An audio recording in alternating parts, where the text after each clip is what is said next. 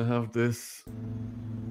And then I realized that there were others who are out there researching this, taking it out of the fringe, who took it upon themselves to do what the government wasn't doing, which was to investigate cases. Your new documentary, James, I Know What I Saw, assembles accounts from various UFO witnesses from around the world. What do you believe, James? I believe that there are structured craft of unknown origin whizzing around in our airspace whose flight characteristics are so beyond anything we've had. My name is James Fox. I have been working on UFO films for coming up on my third decade. I was never out to prove that ET has landed. My primary objective is to say there is some really compelling evidence that needs further investigation. I stuck with it despite the level of ridicule for decades because I had gone to locations, I'd met with the witnesses, I'd looked up the documents from government files because I wanted to create a body of evidence that I could present to mainstream and say, look, there's something to it. Right, so we've got with us James Fox, and I'm going to read a little bit here about his new film, Moment of Contact, UFOs and Aliens in Brazil. It is an exploration of extraterrestrial encounters, focusing on events in 1996, when citizens of Virginia, Brazil, reported seeing one or more strange creatures with brown, oily skin and an alien spacecraft. And he is the director and executive producer of the film. He discusses the film today, Extraterrestrial Encounters. And he also talks about how he knew the witnesses were reliable, the way the American military is involved with UFOs, and the time the Argentinian military threatened to kill him for asking about the Virginia extraterrestrial sighting, UFO crash and close encounter. We get into that kind of, yeah. Well, let me just say one thing up front, because you guys just showed a clip. That's the first time that's gotten out. That was part of a series, a 5-part series by Breakthrough Films. Leslie Kean produced it, was a producer on it, and it was originally going to be a CNN original, but there were some mergers, and it eventually got picked up by National Geographic, and it's a 5-part series. It'll be airing February 13th from 9 to 11 Eastern Standard, episodes 1 and 2, and then the next day it's available streaming platform, Hulu. And they've heard that I was going on your show and said, hey, we'll show a clip for the first time and make that little announcement. So there we have it. Appreciate that, James. Before we delve into all of these different elements of this, could you tell us how you first got into this genre? How much time do we have?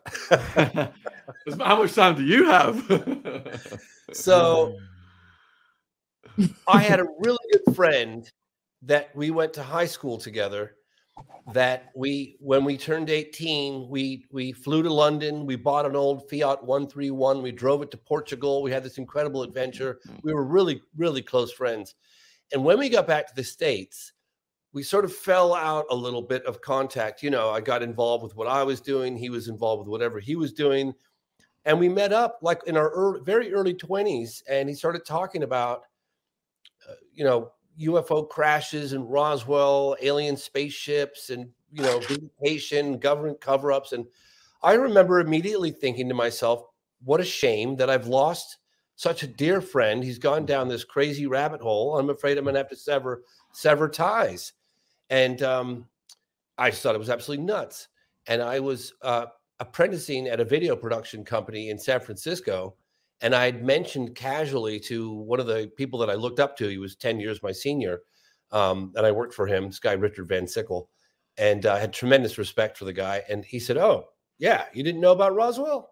I said, no, why would I know about Roswell? No, I didn't know about Roswell. Oh, yeah, the military announced that they recovered a flying saucer of something from the other world, and it was covered up. But then since that cover up, the vast majority of people that were involved directly with the cover up came clean on camera. And so I thought, So I started looking into, and I was doing video production, PSAs, public service announcements, wedding videos. I was just getting into video editing and stuff. I went to a few conferences, I guess, and I met a few ex-military guys. I volunteered my services as an editor and a cameraman, kind of got my foot in the door with some of these military men, and I decided early on in my early 20s, I'm going to make a documentary on UFOs. And everyone thought I was that I'd lost my mind. And I remember my father, who was a mainstream journalist, we went to England together on a couple of occasions and interviewed Stephen Hawking. He was, my father was in a wheelchair. He had multiple sclerosis. And so it was an article on the computer software that enabled Stephen Hawking to communicate with the outside world. But in any case, my father was desperately pleading with me not to go down that path. That it was a dead end road. There was nothing to it. It's all ridicule and nonsense. And begrudgingly, I guess against my father's will, I pushed even harder, and I spent about 5 years making a film. It was ultimately called UFOs: 50 Years of Denial, and it came out in the late 90s, and I sold it to Discovery Channel. And so I kind of got the last lap. But I remember at the time thinking, "That's it. I'm never doing this again. I'm moving on to other topics." And then I was invited, as a result of that film, I was invited to Russia, and I had to go to Russia. I mean, I was invited to go to Russia to meet with some high-level military men, and they thought that I had connection with Fox News. That was just my last name. And I remember my translator just saying, "Just let it go, don't worry." And that trip ultimately led me to making Out of the Blue. And then Out of the Blue, you finish a film and it doesn't always rise to the level of the conception of that you had for it when you set out to make this. You think of this project and the seminal feature-length documentary on the topic. And I was always a little bit, although I sold it to NBC Universal and it was broadcast on Sci-Fi Channel, I was a little disappointed with the ultimate result. And so when I owned that film again, the broadcast option expired after 3 years. I went back to it and I spent another couple of years on it. And in that process, I don't know how much detail you guys want me to go into, but please, as much as possible. Yeah. Yeah. Okay. Well, in that process, I broke a big story about the governor of Arizona who had poo-pooed a very famous sighting, commonly referred to as the Phoenix Lights, which happened on March 13th, 1997. And I was there. I was in Arizona at that time. Wow. Yeah. So I was going back and forth a lot too. But the governor initially had put out a press statement that looked like he was seriously going to investigate. He was looking into the matter and contacting Luke Air Force Base, the Pentagon. And then later on that day, he had an unscheduled press conference, and one of his aides dressed in an alien suit and came out and just kind of made a mockery of the whole thing. And everyone was ticked off, his constituents. I, of course, was as well. And so fast forward 10 years later, he was one of my prime target interviews for the revamping of Out of the Blue. And I got him. And to my complete amazement, he not only admitted having seen the UFO himself, quickly determined that it was otherworldly because of its size and flight characteristics, but that he had in fact looked into it. He had in fact contacted Luke Air Force Base, the Pentagon, and they all just shrugged their shoulders and said, "We don't know what that thing was." And that made big news. Everyone remembered the case. And that, so now I'm really kind of in the limelight a little bit here. And that's oftentimes rather fleeting. And so I decided to kind of take advantage of that. And I did an event at the National Press Club where I had 14 military and government officials fly in from 7 countries to testify as to the reality of the UFO phenomenon.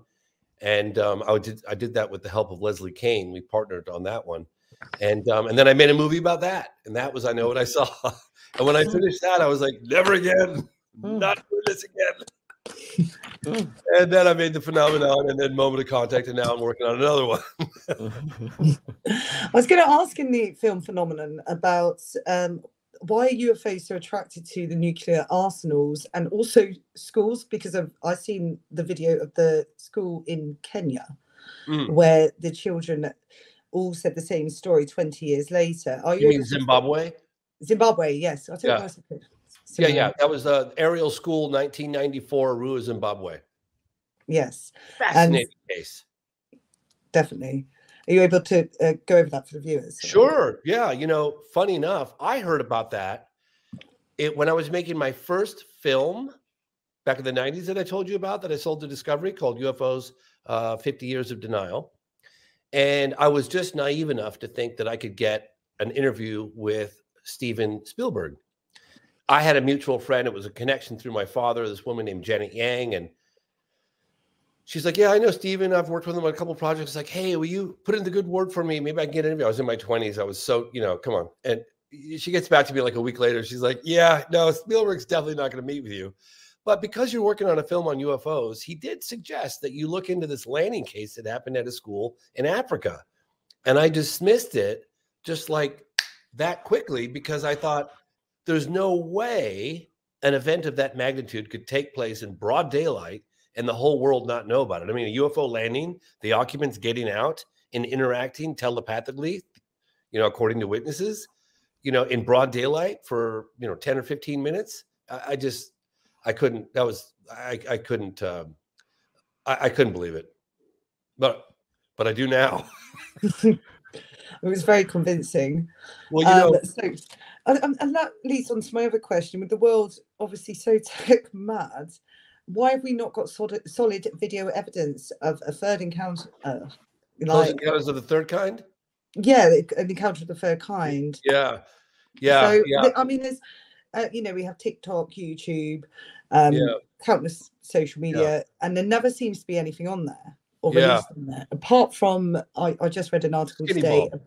Sorry? Skinny Bob. Skinny Bob. Have you seen it? You can look up Skinny Bob. A lot of people feel like Skinny Bob's real. I have not done my due diligence on that, but I've had a number of people send me the YouTube link of this so-called Skinny Bob that was uploaded anonymously, and I did send it out to a couple of witnesses that claimed to have come face to face with a creature, and they said that it did look very similar. But I'm not saying that Skinny Bob is real. I don't know, but there are things floating around in the ether. But I mean, I can get into that a little bit if you want to discuss moment of contact. But we can talk about that photographic evidence later on the show.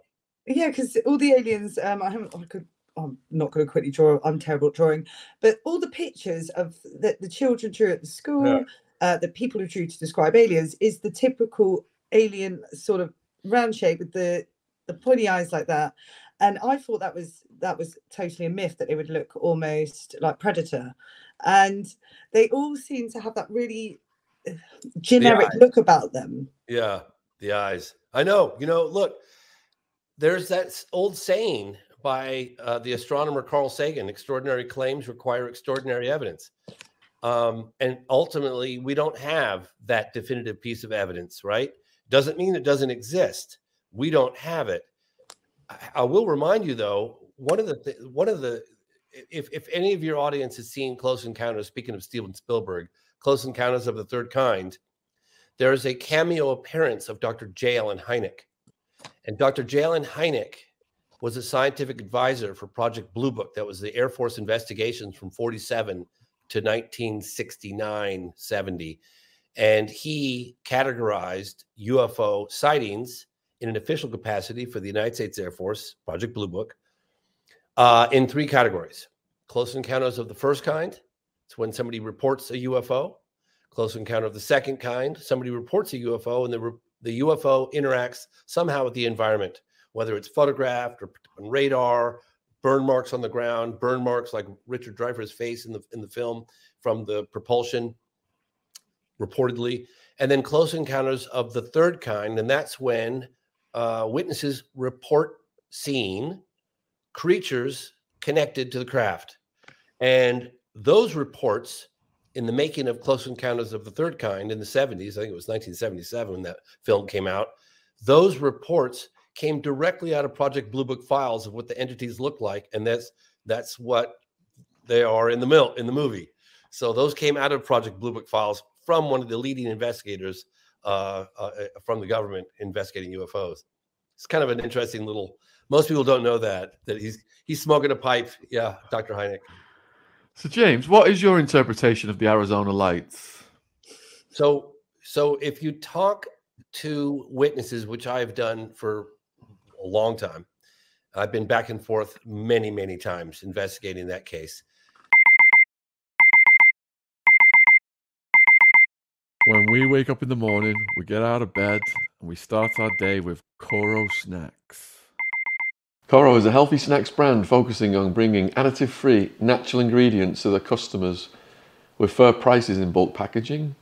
They have everything from nut butters to free from baking ingredients to cooking essentials and, of course, the snacks. And the energy balls are delicious. They're my favourite, the salted pistachio. Can't wait to have this morning. Let's see what this one tastes like. Cheers. Cheers. So what makes Koro special in comparison to others? Their bulk packaging allow them to offer their customers high quality products at a fair price. For a 5% discount on Koro's products, use the code TRUECRIME with no space in between true and crime. The link to Koro's online shop is in the description box on YouTube. Thanks for supporting our sponsor. They get cross with you when you say, oh yeah, the Phoenix Lights. They say, no, it was the massive craft that flew over my house. And I had people say, let me give you an idea of how large this boomerang shaped craft was. If I held up a newspaper above my head, I could not block out this craft. You could have landed an airplane on it.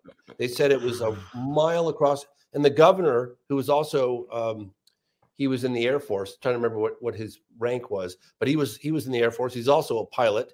Fife Simonton said the same thing. He said it was just massive and it just floated over the city, this big boomerang shape. And there were orbs and other things along with it. But I would have to say it's probably the most compelling mass sighting in modern U.S. history, because there were so many people out under the night sky to get a glimpse of the Hale-Bopp comet that it was witnessed by tens of thousands of people. And it went all the way across the state of Arizona from the north to the south. Slow. Can I ask you as well, why is the government so hell-bent with withholding information from the public? Perfect answer. I can give you a perfect answer on that one. Go on. And actually, I remember, because I used to always think, God, it would be the greatest discovery of all time. We're not alone. Amazing. This is what we've all, this is the age-old question. And I had this general one time. He looked at me almost like, you naive little boy, and I kind of looked at him and he said, let me tell you something. He said, you're looking at it entirely through the wrong lens. I said, okay, well, what am I doing wrong here? He said, he said, think of it this way. We, the Air Force, we are paid to secure our airspace. Now imagine that there are objects of unknown origin whizzing around with impunity. They fly rings around our fastest jets. They exhibit a technology that's light years advanced from anything we have. We don't know who they are, where they come from, or what they want. Shall they turn to be hostile, and not saying that they are, we have no visible means of defense against them. How do you disclose that to the general public when we're supposed to protect you? That's the conundrum we're in. And then they said, and I've heard this multiple times, you can't disclose what you know without exposing your vulnerabilities. In other words, yes, they know these things are real. Yes, they know they're whizzing around globally with impunity, but they don't know what their agenda is. They don't know where they come from. They don't know what they're dealing with. So that's a very difficult thing to kind of, how do you do that? How do you disclose that nature of information without freaking people out? And But this is the thing. There's been several, several attempts of military planes firing at UFOs, but yes, UFOs have never fired back. So surely they're not here to harm. Yeah, it's really funny, actually. I was interviewing this Iranian general who was flying over Tehran, Iran. I believe it was 1976, famous case, Parviz Jafari. And he had this incredibly compelling, crazy encounter with this UFO. And it was, he said it was, you could see it visually when they could see it on the ground. They could see it in the air from the cockpit. They had, and then also their radar from air to air was picking up on it. The ground to air was picking up on it. The people on the ground were watching it. And he said the movements, it was just otherworldly. And he finally got it lined up in his sights, and he decided he was going to shoot it. And that didn't end well for him. It was almost as if, according to Parviz Jafari, that it read his mind. Just as he was about to pull the trigger, his whole cockpit froze and he started falling. He said he was seconds from aborting, jumping out of the airplane, like just hitting the eject button.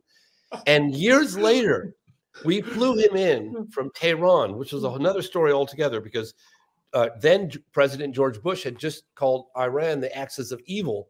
And so trying to get the visas, and it was for an Iranian general, and that was a whole. But in any case, he said, one of my biggest regrets, why didn't I try to make peaceful contact? Why did I try to shoot? I thought that was really telling. That he'd been all these decades later, that was his biggest regret. Why did I try to shoot it and not try to make contact? Yeah. Exactly. Out of all the stories you've come across, James, which one is the most fascinating? Woo! Close Encounter of the Second Kind. 2008, Stephenville, Texas. I met a deer hunter. His name is Ricky Sorrells, and he was such a simple guy, and he was living kind of off the beaten path. He was a hunter. He worked with metal. He just a sweet, composed, beautiful guy. I mean, big guy. And he didn't want to come forward about his account. I didn't know about it because it was a mass sighting in Texas. And there were lots of people, including the sheriff and a number of other pilots and the like that saw this thing. But he stood under it. Ricky Sorrells stood under this craft. And he said he was walking. What it took for me to get him to eventually come forward and participate in my film was like 8 months or 9 months. So it was like a witness that I tracked down, a witness that I eventually persuaded to come forward. So he wasn't out trying to sell his story. He wasn't out trying to convince anybody of anything. I heard about it through a mutual friend, and I was approaching him. I went to his house. I spent 8 months convincing him to come forward finally on camera. And he told this story to me right where it happened. He said it was like kind of at dusk, and he was walking through the forest. And he said he was looking down because he was trying not to step on these dry leaves that would create crackle sounds and alert the deer. So he was looking down to get his footing, and he's very quietly, and he just felt something different. He stopped in his tracks, and he looked up, and there was this massive craft above him. He said it was so silent that had he not looked up, he probably wouldn't have known it was there. And he's looking at it going, and he said, I couldn't see the edge in any direction. It was just a big point right above him. And he was like, what the hell? What is that? So he takes his rifle with his scope, and he holds it up, and he's looking through the scope, and he's analyzing the metal. And he said there were no rivets, no folds, no weld marks, and it had these recessed inverted cones in the belly. He's like, I'd never seen anything like it, gunmetal black. And he was like, what on earth am I looking at? And so he decided that maybe he was going to shoot it, pull the trigger, and just see if the bullet would ricochet off it or something like this. And then as his finger was on the trigger, he thought to himself, maybe this isn't such a good idea. So he opted out on shooting this thing. But he said it looked at the metal, and then it took off. And he said, this is the crazy part. It was flat above him. You'd think it would have done this and taken off. He said, no, it took off flat. And it went at an angle like that. And he said it was so quick, the way it took off, no air disturbance, no noise, that had he blinked, he would have missed it. And but there was something about his story. I don't know how many people you've ever talked to that stood under a UFO like that for a prolonged period of time and studied the metal. There's something very that left a deep kind of impression on me. He was one of the top 5 witnesses I've met. Wow. So how many encounters have you personally had with either the third, second, or third kind? Well, I started making films on the topic back in the 90s, and I avoided Close Encounters of the Third Kind. That's when witnesses claimed to see occupants, because I was just trying to come to terms with these objects being in the sky. That to me was enough on my plate. I was just trying to process that. But, you know, you talk to witnesses and they all say, well, this thing was clearly under intelligent control the way it flew.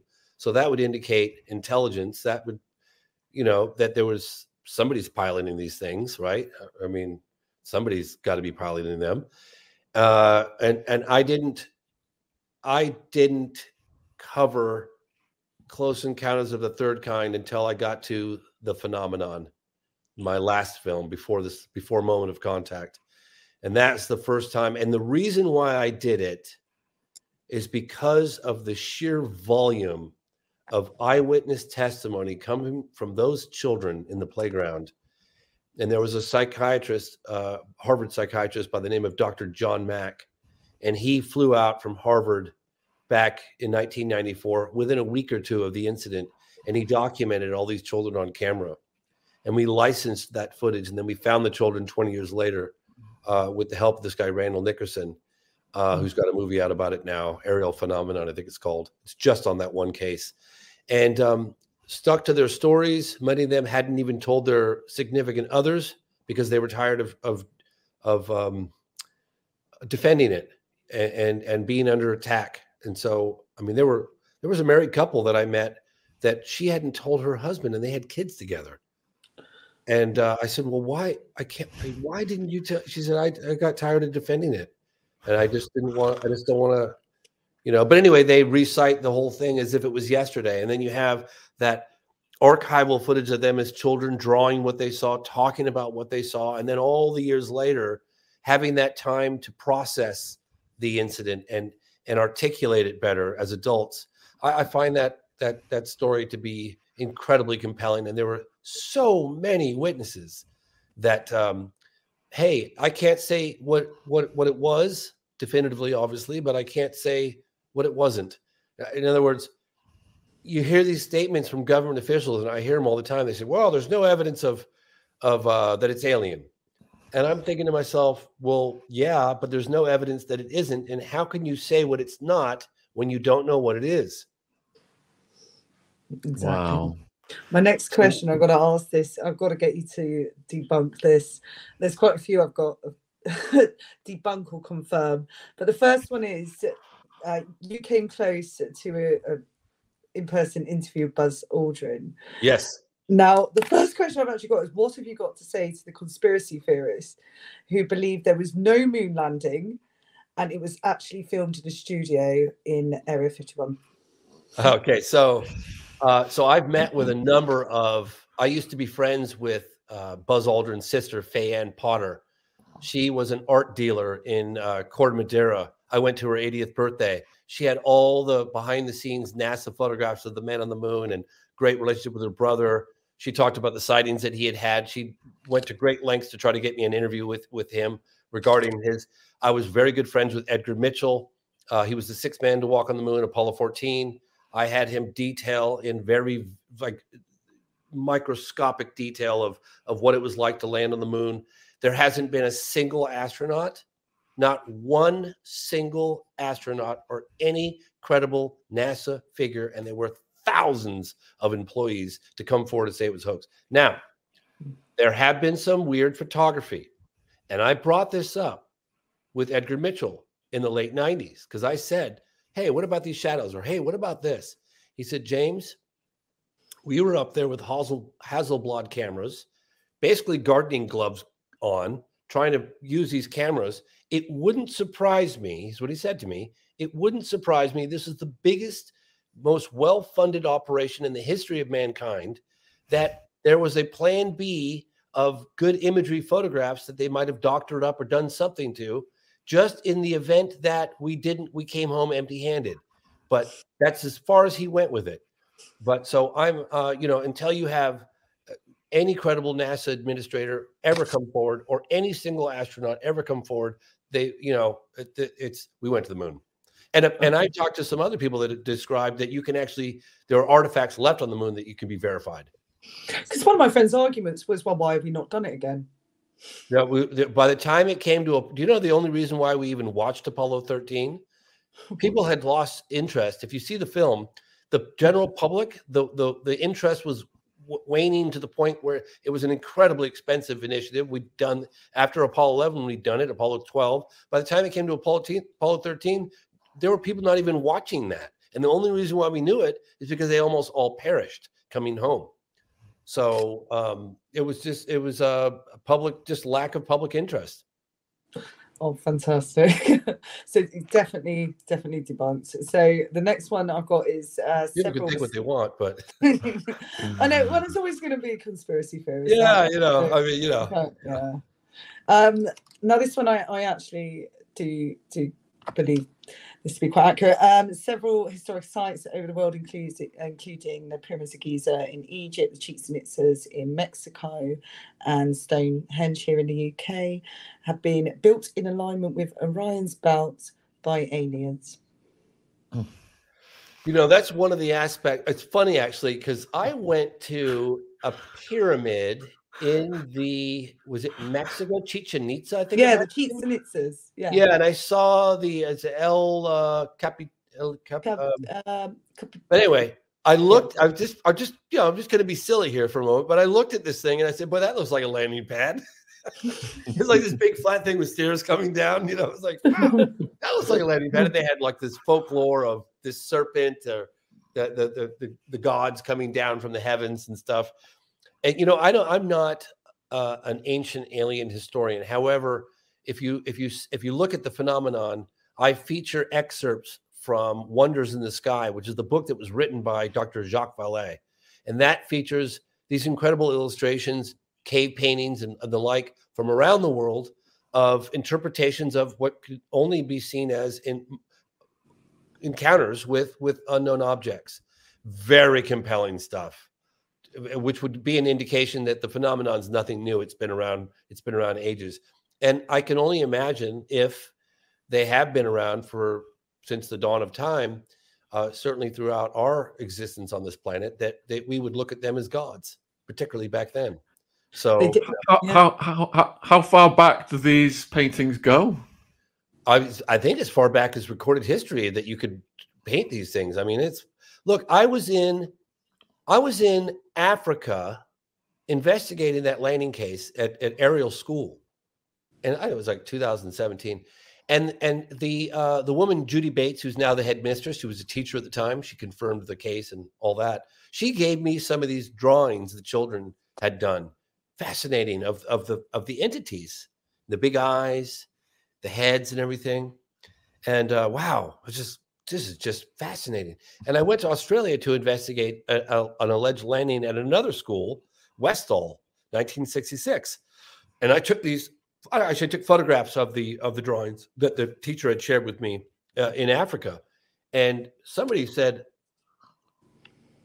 wow, that looks like the Wandjina that were written by the Aboriginals on these cave paintings dating back 4,000 or 5,000 years. I said, well, really?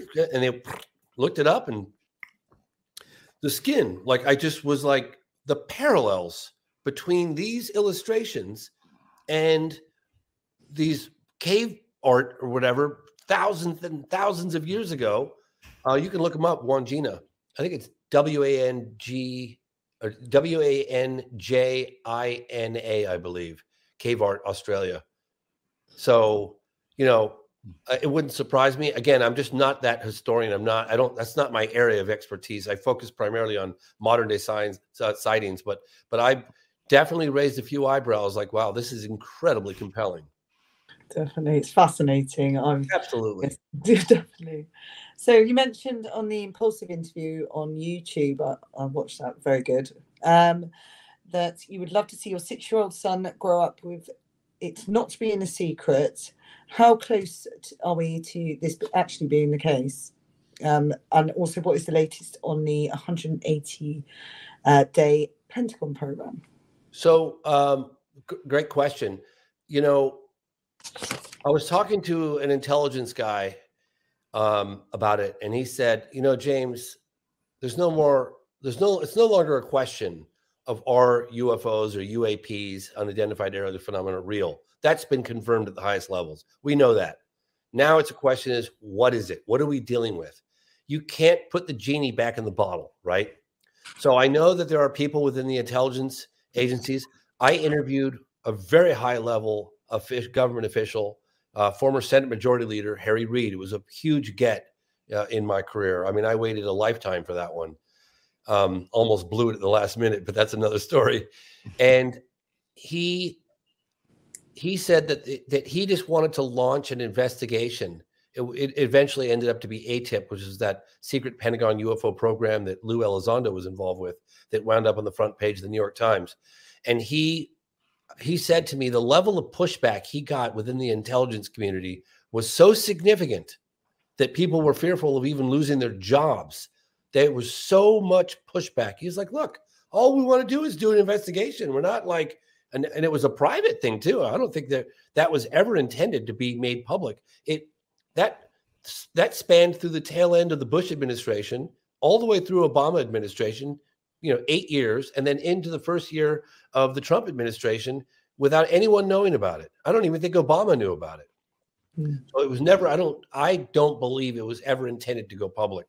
I think that Lou Elizondo, certainly according to Leslie Kean, stepped down from his position and retired because of excessive secrecy. And, they walked those tapes out of the Pentagon. They found a loophole and onto the front page of the New York Times. So clearly there are people within that want this out and feel that every man, woman, and child is entitled to know this story because it's potentially huge.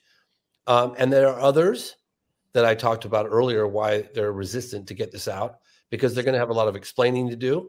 They're going to have egg all over their face, and they're not going to provide, in my opinion, and in the opinion of many others, all the answers. I don't think anyone who says they know everything that's going on, I don't believe that. I think they're in the dark as well. I mean, they know a lot more than we do, but in terms of like what their agenda is and how it relates to our existence and all the rest of it, I think is a big mystery. I still believe who's the most senior government officials you've corresponded with about this, like ex-presidents, ex-heads of military? Yeah, I got Jimmy Carter in the 90s to admit at a book signing that he not only saw a UFO but looked into it, and he wasn't happy with the answers he was getting. I talked to John Podesta. I talked to Gerald Ford. I talked indirectly with the Clintons through another person. I have a letter from them about looking into it. I know that Gerald Ford was upset. There were congressional hearings back in the 60s.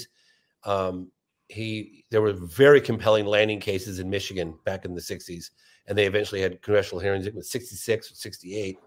And Carter looked into it. Clinton looked into it. Don't think that I know of. Bush probably knew it because his dad was head of CIA, so Bush Jr. And I'm not sure. I was told that Trump had little to no interest in it, even though he was debriefed at an unclassified level. I talked to people that did that. And then I have no idea what President Joe Biden thinks of it. I don't think much. I don't think much. Were you aware of what the Clintons thought? Well, so I know so what happened with President Clinton is that in the 90s, Lawrence Spelman Rockefeller was in his twilight years, was focused heavily on further government transparency on the topic of UFOs. He was funding lots of researchers, investigators, Dr. John Mack, a whole slew of others, scientists, and then he was leaning on the Clinton administration. In fact, I was told that he said to President Clinton, either you do this or I'm going to expose the fact that you won't do it on every page of every newspaper. And so Clinton said, okay, what do you want us to look into? And he said, Roswell. So the Clinton administration went after Roswell, and they were not happy with the answers they were getting. So that kind of leads you to believe, and I've had enough examples of that. Well, if the president of the United States doesn't have the authority or doesn't have access, who does? And that's my next question. Who does? I'm launching a new film project right now. I don't have a title for it yet, but it's basically where's the evidence and who has the authority to release it. I've heard enough accounts about this evidence that exists, and it's just a matter of where is it, who has the authority to release it. And what about artificial intelligence? A lot of people said that was passed to us by aliens. I have not a damn clue. Zilcho, nada, ria. Oh, yeah. No, brilliant. I do like. What about TikToks? What are TikToks? TikTok. You know, it's funny. TikToks. When that story. I was like, TikTok. No, it's really funny actually, because when that story came out, it was 2017, the end of 2017. I was knee deep in the production of The Phenomenon. I don't think I had a title for it then. And one of the cases I was covering took place in 1964 in Socorro, New Mexico. And it was a police officer by the name of Lonnie Zamora. And I remember looking up Tic Tac. When were Tic Tacs invented? I don't remember, because maybe Lonnie Zamora, instead of saying it was a white egg, would have said it looked like a Tic Tac. But he described it as a white egg, but it was rather similar in size and shape and description to the Tic Tac. Wow. All those years later. All those years later, yeah. And definitely not on TikTok. Because there was a TikTok time traveler I read in the news today has warned that a hostile alien named the Champion could soon swoop down to Earth and take over the planet. You know, you've seen that one. It's so funny because, you know, you look into these absolutely absurd, you know, stories that leak out over the years. And I remember looking into why that was, why the ridicule. And I looked into this extensively, and if any of your viewers out there would like to just do a search on this, in 2 consecutive weekends in July of 1952, people say, well, if these things were real, they'd land on the White House lawn. They almost did back in July of 1952. 2 consecutive weekends, visual confirmation, radar confirmation, ground to air, air to air, and these objects were whizzing around over the White House, over the Capitol building, and it made headline news everywhere. And in very early 1953, they convened a panel by the CIA called the Robertson Panel. And the Robertson Panel basically looked at the data, and they ultimately concluded, look, you know, for a number of different reasons, but you can't really deny the existence of these things, but you can adopt a policy of ridicule. And I think that was a very effective campaign, and it stuck for decades. In fact, I think it's one of the main reasons, not really many people have said this, that they've changed the acronym from UFO, Unidentified Flying Object, to UAP, Unidentified Aerial Phenomenon. There's other reasons as well, but that one had baggage. UFO has baggage, let's face it. I mean, whether you believe it or not. So UAP, I think it's another reason why they don't have to say, you know, the giggle factor of like, hey, UFOs, and then, you know, yeah. So I think that was a very, very effective campaign. Are there certain parts of the world where sightings are more frequent? You know, one of the aspects of the phenomenon that we kind of organically came to the realization on, and it was funny actually, because we were in the edit room and I'd gone to this archive, David Marler Archive, and he has one of the biggest libraries of archive, like taped interviews from the 40s and 50s and 60s and newspaper clippings and all this stuff. And I was basically putting together a little montage of sightings in the 40s and 50s, and I think even the 60s. And we had a map. No, my editing partner at the time, this guy Lance Mungia, he said, hey, James, let's put a map on the wall. Let's put pins where these different sightings are happening. It might be a nice visual. So sure. So we started putting these pins in from where these archive interview people were talking about these landings and sightings. And I was like, look at Trinity Site, the first detonation of the atomic bomb, 1945. All these sightings are happening right around it. Even Socorro landing, Holloman Air Force Base, White Sands. Isn't that interesting? Definitely took note. Then when I interviewed Senator Harry Reid, I asked him, I forgot to ask him when we were sitting down for whatever reason. I had a very limited time with him, and he had these like big security guys with the little, standing in the. Hope you're enjoying the podcast. There's a word from our sponsor, Rocket Money, formerly Truebill. If you're missing your credit card payments or you need to make a budget, you need our favorite financial app, Rocket Money, formerly Truebill. So why did Truebill change its name to Rocket Money? I'll tell you what I heard. Truebill, now backed by Rocket Companies, has grown from a bill management app into a full-on personal finance empowerment tool that helps over 3.4 million people with budgeting, lowering bills, cancelling subscriptions, and more, saving each of their members on average $700 a year. And with all that growth comes the next evolution in Truebill's story, a new name. Bottom line, Rocket Money is everything I've loved about Truebill, but with a fresh look and feel. Start cancelling your unused subscriptions and save money at rocketmoney.com/Shaun, SHAUN. That's rocketmoney.com/Shaun, SHAUN. Or download the app from the Apple App Store or Google Play Store. Thank you for supporting our sponsor, Rocket Money. Link will be in the description box if you're watching on YouTube. Standing there, quite intimidating. Is it okay if I put my arm around him for a photograph? And I said to him at the end of the interview, oh gosh, would you mind quickly if we did a quick B-roll shot of the two of us walking in the hallway? And I said, no, James, that'll be fine. And he had 45 seconds or a minute or whatever it was. And we coming down, I said, well, might as well take advantage of this time with him in the hallway. And I said, what was one of the more alarming aspects or compelling aspects, something like this, of the phenomenon that you guys uncovered during this Pentagon UFO program? And without hesitation, he said, the fact they're flying over our secret, nuclear military installations and shutting things off. And I thought, wow. And I thought back to that map of all the UFO sightings around the nuclear sites. And that's when I went back to the drawing board and spent a year with this guy, Robert Hastings, and did a maybe a 5 or 10 minute segment of the film, The Phenomenon, focused primarily on UFOs and nukes. Is the reason why they are surrounding all our nukes is because they are trying to see our weapons in detail?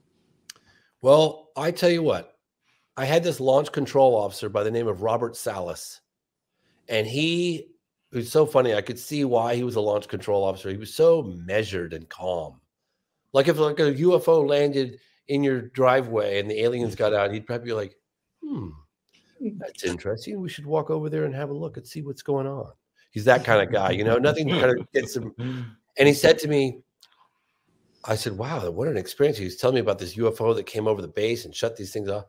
And he said, yeah. It's almost like taking matches out of the hands of a baby.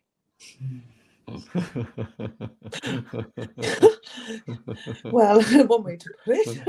You know what I mean? I thought that's a good way to look at it. Yeah, I could see that. I mean, yeah, they have such intelligence and much beyond our years. And why have they not made it very present that they have, that they're visiting?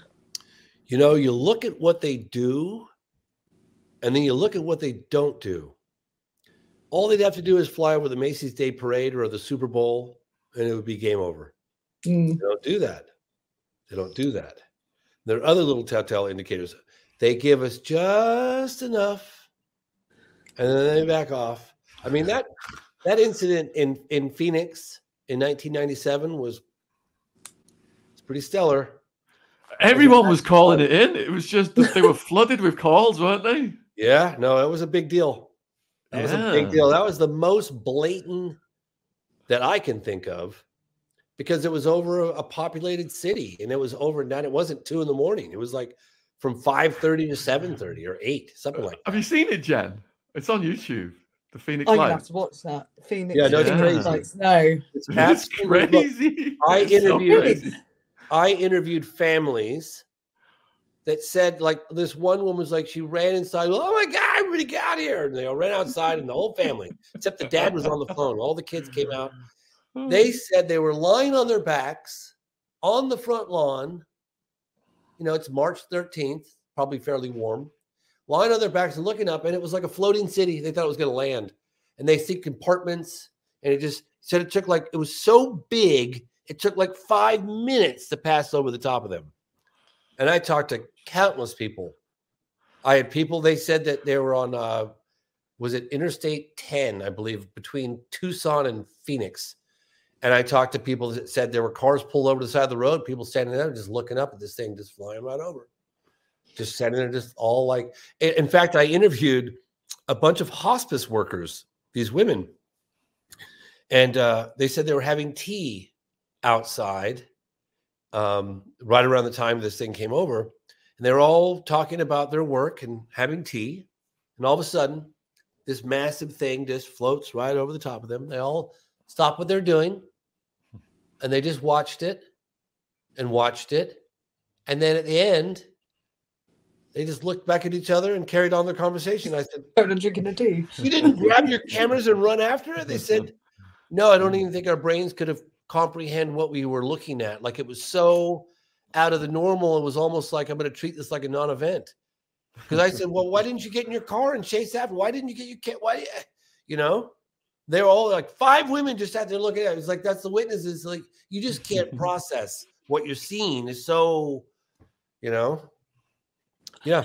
You talk to a lot of people during an encounter, especially a very unambiguous encounter, and the last thing on their mind is running for the camera. They're just like frozen, you know, people. So. But there are some, hey, look, there's been great photographic evidence, fantastic, crystal clear, broad daylight, multiple, witnesses dating back to the 40s and 50s. I mean, there's been and 60s.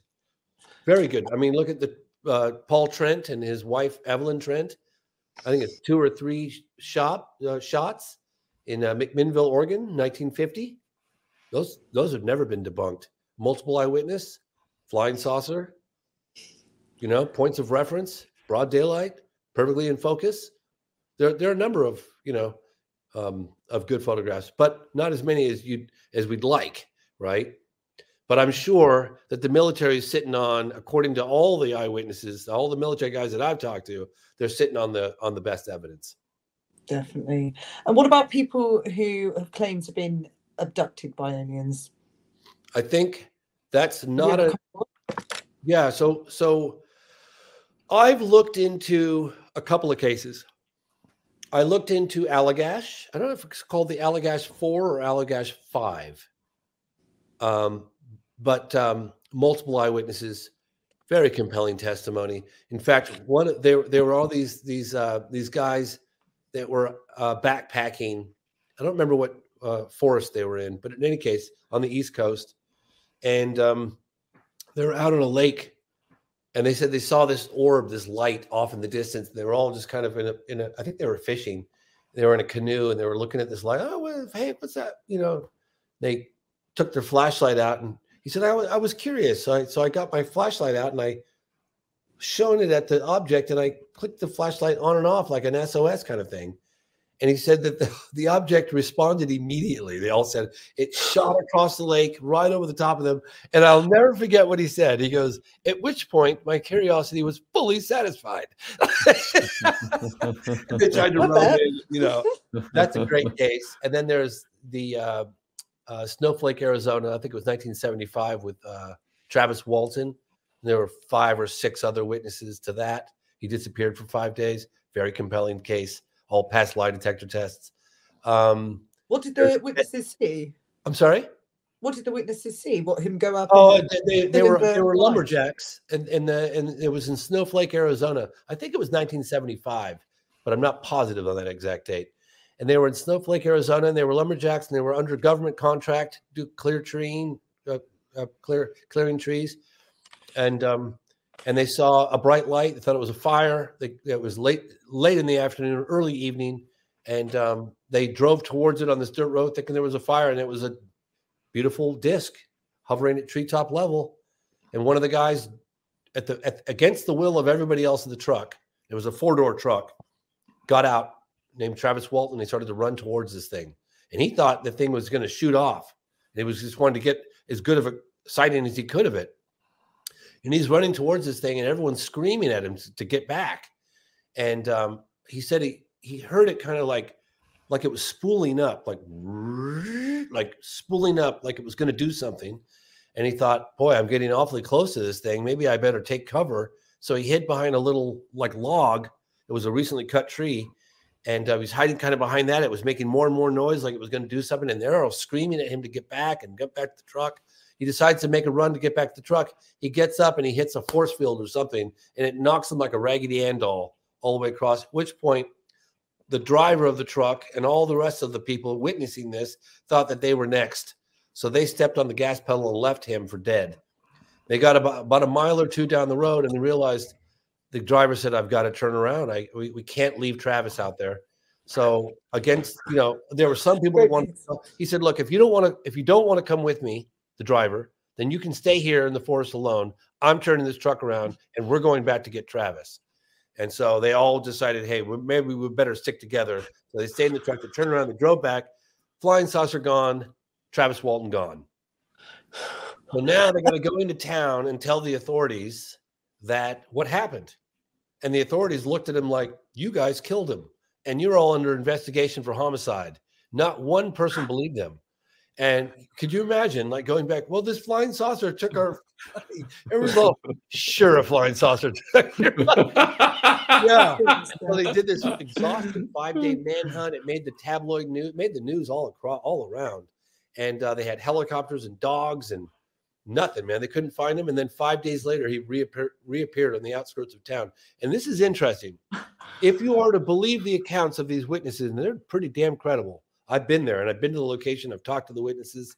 I was impressed with this case, even though I haven't reported on it in any of my films. Very impressed with this case. And if you look at where they dropped him off as to where they allegedly picked him up, they picked him up in the middle of nowhere. Like, I don't think Travis would have you couldn't have made it out of there on your own, particularly on a cold winter night. No way. But they dropped him off like just outside town, down in a little valley. So they could dip down quickly, drop him off, and then swoop up and out.